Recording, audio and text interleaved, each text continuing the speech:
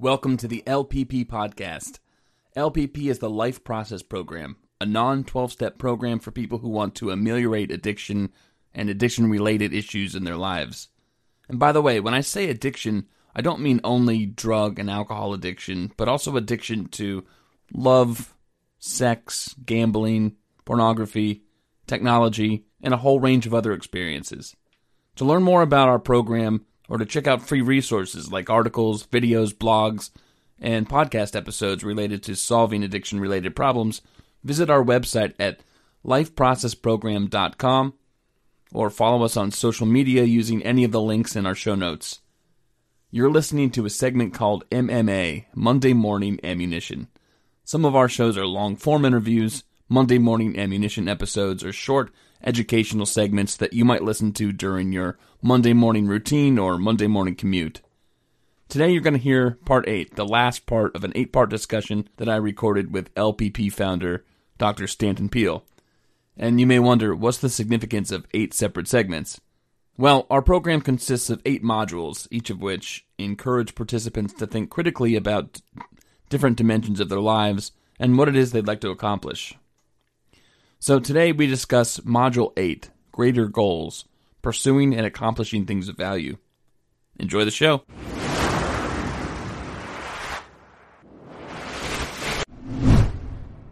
The last module is called Greater Goals, Pursuing and Accomplishing Things of Value. All right, now you have the skills, you have articulated your own problems, your own strengths, and you've figured out what kinds of strengths, skills you'd like to build. I mean, where are the growth areas? How are you going to incorporate that into a social life and connectivity and one of purpose and meaning? And how are you going to act in a mature way and take responsibility for things and have self-agency? With all that bundled together, now let's look forward. It's the end of the program, but it's the beginning of a new way of thinking about yourself and about the future. The greatest antidote and preventive from addiction is having a purpose in life. You know what I always say, you work with children all the time. I mean, I have children and grandchildren. And what I'm always looking for in any human being is that they have some kind of dedication, some kind of commitment. You happen to know my grandson, Cassius. And, Cassius, even when he was 10 years old, would say, animals are my passion. He interacted with your lizard and your dog, so you know about that. Yeah. And getting back to the kids who were interviewing me to do a video, a movie about, gaming or digital addiction, the main thing I'm thinking about is, well, these guys, they really want to do something. They want to do something positive. They want to make a movie. They know how to make a movie. This is a worthwhile thing. And as I said to them, I want you to do your homework. I'm not telling you to avoid, your reading and writing assignments and doing your math and chemistry assignments. But what gets most people through life is having a purpose, some kind of overriding goal, something that really motivates them, something they can be passionate about and care about. And in many cases, people have that. Maybe it's been buried and they've not done that. I know you've worked with clients. I know you had one client who you encouraged to start writing his memoir about, where you saw that gathered up what he was most skilled at and most motivated to do. And that's the last segment, is how are you going to leave this program and go in a foray out into life with some larger goal in mind, some purpose that can keep you on track, because nothing prevents relapse better than having something that's more important than resuming the addiction. Even if there's some ups and downs in your career or your relationship or your commitment to God or your commitment to politics or the community, or you're wanting to clean up the environment, or you're wanting to be a musician, or you're wanting to be an artist. All of those things are purposes, higher purposes. I don't mean higher purposes in terms of being religious. I mean higher purposes in terms of being something to get your eyes a little bit above ground level, so that you're not just thinking about slogging through the mud on a daily basis. You have something you're aiming for, some kind of a purpose in life. And we want in Life Process Program, we work on the mechanics of what that means, and we work on the goal setting and the visualization of that. We write about how there are the 4 pillars of recovery. And the 4 pillars of recovery is developed, it was done by an expert panel, SAMHSA, Substance Abuse and Mental Health Services Administration. And the 4 pillars are, I'll go in reverse order: health, it's important to be healthy; community, which we've talked about; home, having some kind of a home base. Perhaps that involves, currently especially, skills of being alone, but it involves intimacy and relationships and family. But number 1 up front is purpose.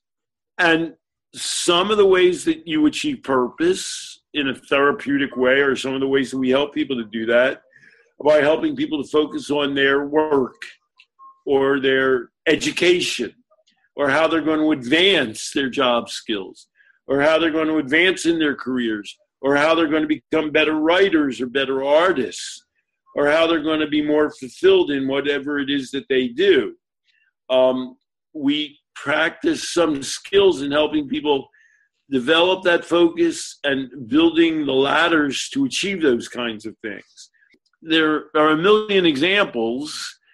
We can go back to my Uncle Oscar, quitting smoking. He had some overriding purpose in life. He was a union organizer, shop steward, and smoking belittled and derided his concept of himself as somebody who was able to be independent of and strong enough to fight the company on behalf of himself and his fellow workers. That's a purpose in life. And people relapse sometimes when they're under stress, when they let their guard down, when they break up in a relationship, when, bad things happen in the world. Some people must be relapsing right now in response to the epidemic. But what keeps people going, not only, avoiding the addiction, but overcoming a relapse episode, is that they have some brighter, broader, farther-reaching goal in front of them that they can't lose sight of, that will always be with them, that will always be central to their identity, and that will always keep them moving forward. And whatever happens around their addiction will always retract them away from addiction.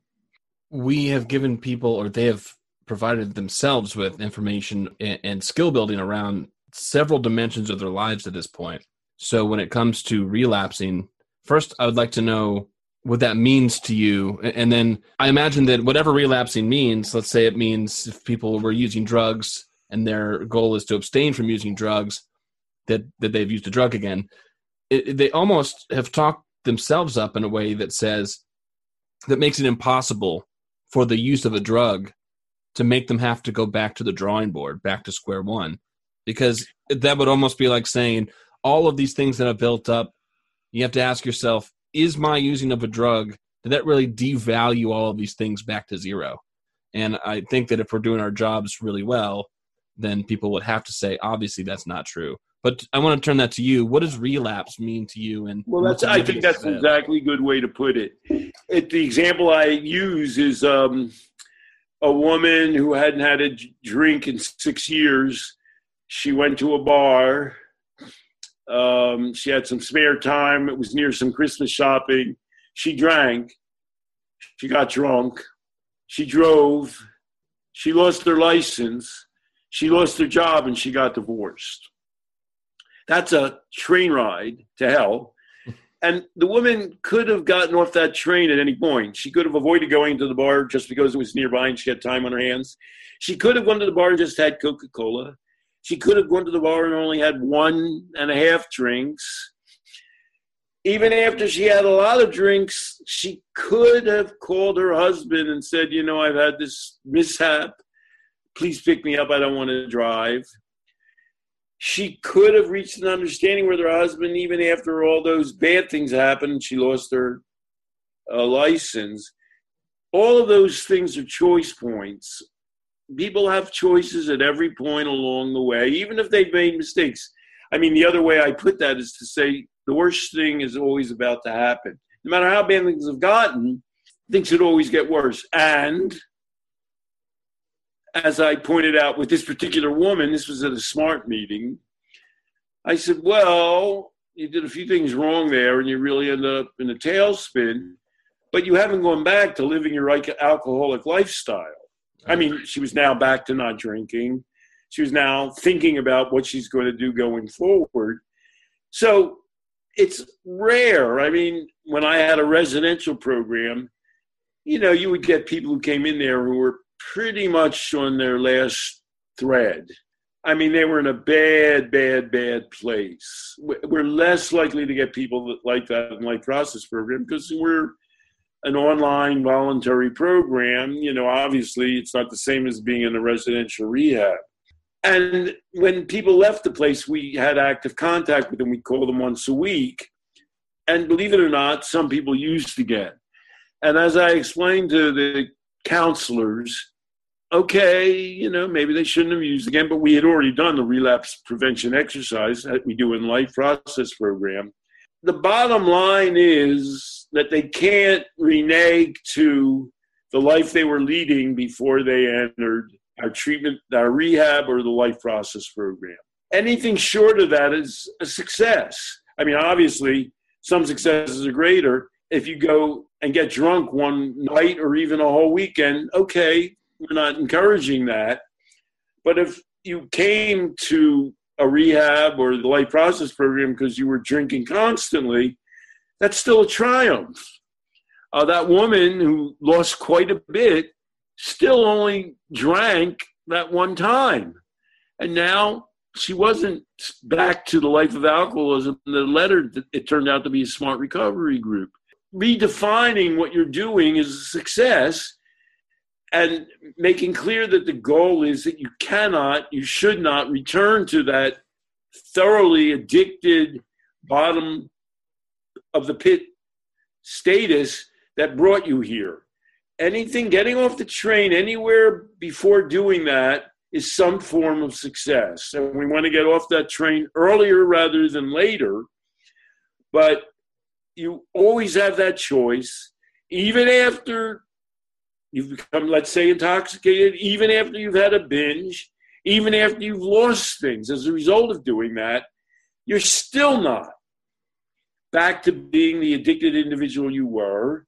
You're still talking with me and you're conscious of the fact that you are able to recap your existence and put the brakes on that train. We're in a better place than you were before. You're not the addicted individual you were to start this process. And let's revel in that. Let's respect that woman. You know, she lost a lot, but you had to take your hat off to her and say, well, look how strong you are. You're looking at all of that. You're facing up to all of that. Here you are. You haven't continued drinking. You've actually displayed tremendous strength in avoiding relapse. You haven't relapsed. And, you know, that's our bottom line. We want people to get to a new plateau in life. We want them to escape their consuming addiction, which has dominated their life in a negative way. And we believe that everybody that we deal with is capable of getting to that point where they never will relapse fully to the addicted person they once were. If we can we tie that into this sort of current event? You mentioned earlier in our talk that we're in the midst of a pandemic and a real one. I mean, we're most of us in the nation are hunkered down in our homes, and there's a lot of uncertainty happening. And it is just like drinking was an event to that woman, and there were choices she could make around that event along the way. This is an event that's personal to a lot of people, and a nationwide one, and a worldwide one even. And I wonder, I guess, two questions about this. How are you dealing with and incorporating this event that most people see as a negative one and a difficult one in your life? And how are you making the most of it and looking optimistically toward the future? And for the people who have accessed our program, and there have been a lot more over the recent weeks, and probably due to this fact, how might you, just any bit of general advice about how to help those folks stay optimistic and look forward in an optimistic way to the future? Well, when you began asking this question, I wanted to avoid becoming a pandemic philosopher. Yeah. Because when I was looking, if you read anything or turn on any television program, people tell you two things. Oh, the world is changing. Here's what you have to do. That's number one. And number two is, damn, we don't know how it's all going to end up. Right. So that's two contradictory things. And I'm confident about predicting quite a few things. I know that we're doing worse in America in dealing with addictions. How all of this works out, what people end up doing, how it affects human lives and society, I just don't know the answer to that. But, and I don't want to be smug, I feel I'm dealing with it relatively well. I'll give you, in a minor way, I used to go out to eat a lot, but I don't do that now because there are no restaurants, and I don't trust takeout food. I sort of don't understand that. If people are worried about germs or specific virus, I don't know how you can go out and trust a takeout place. It doesn't work for me. So I began cooking for myself again. Go to the supermarket, I buy fish, I wash them thoroughly, and then I bake them, and I know it's okay. So obviously turning these small chores, learning I walk up the stairs instead of getting on the elevator.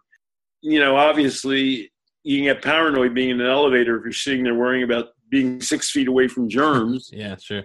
And it's a form of exercise. I live on the 3rd floor, which is actually the 4th floor because our ground floor doesn't have a number. So, these are, I wouldn't call them trivial, but I'd call them transition points.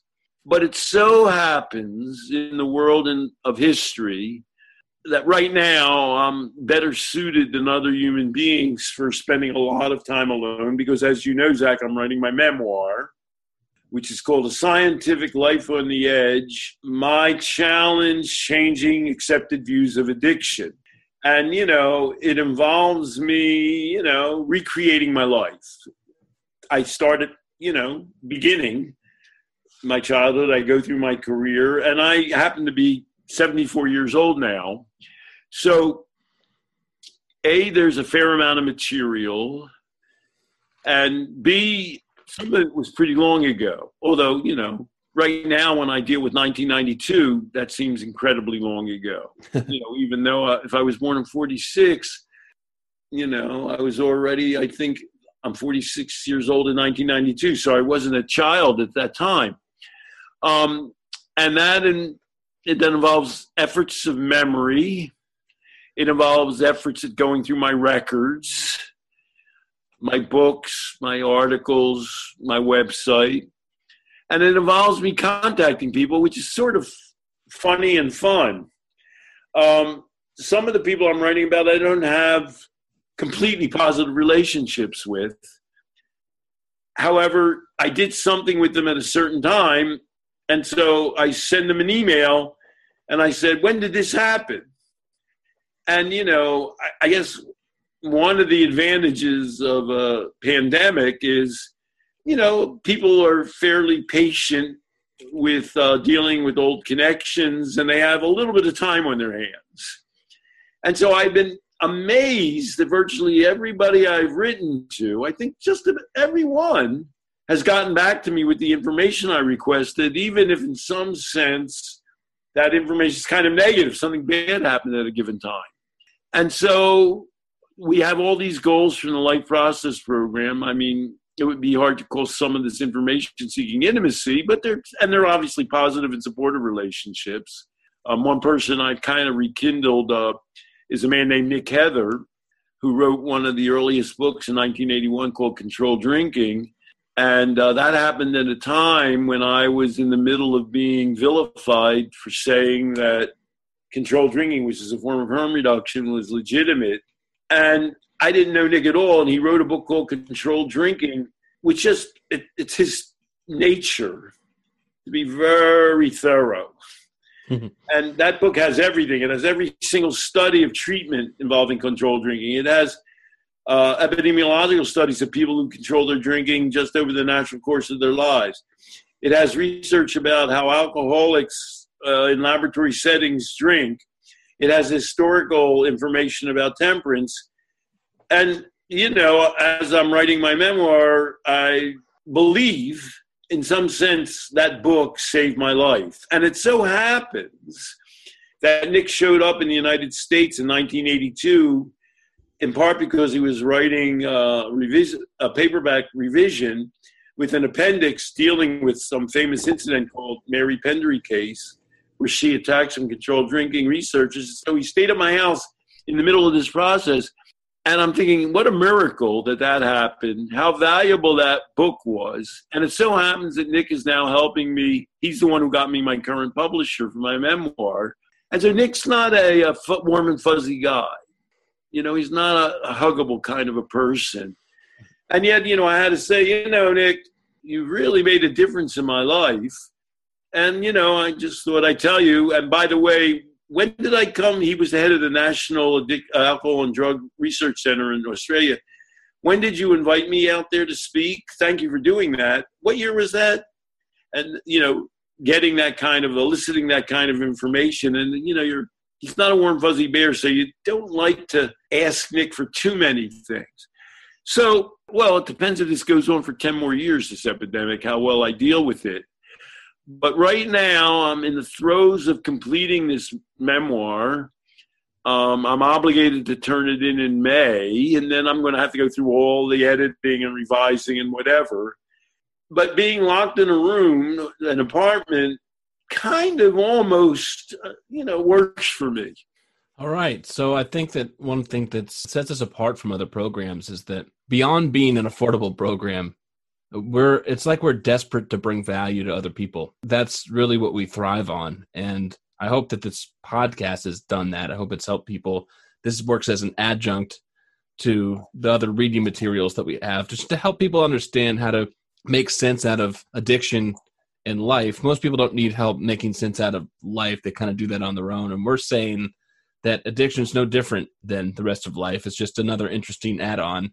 Let's remap your thinking about yourself and addiction, move from negative to positive, and make it purposeful, meaningful, and connected. Do you have anything that you want to add about the program in general or the 8 modules? A little advertisement for you and the other coaches. I know all the coaches, thank God, in the Life Process program. We're a small enough shop that I have personal relationships with all of you.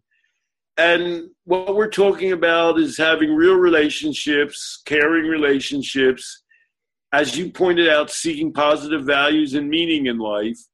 And I know all of my coaches are human beings that are, all of them have they all have children.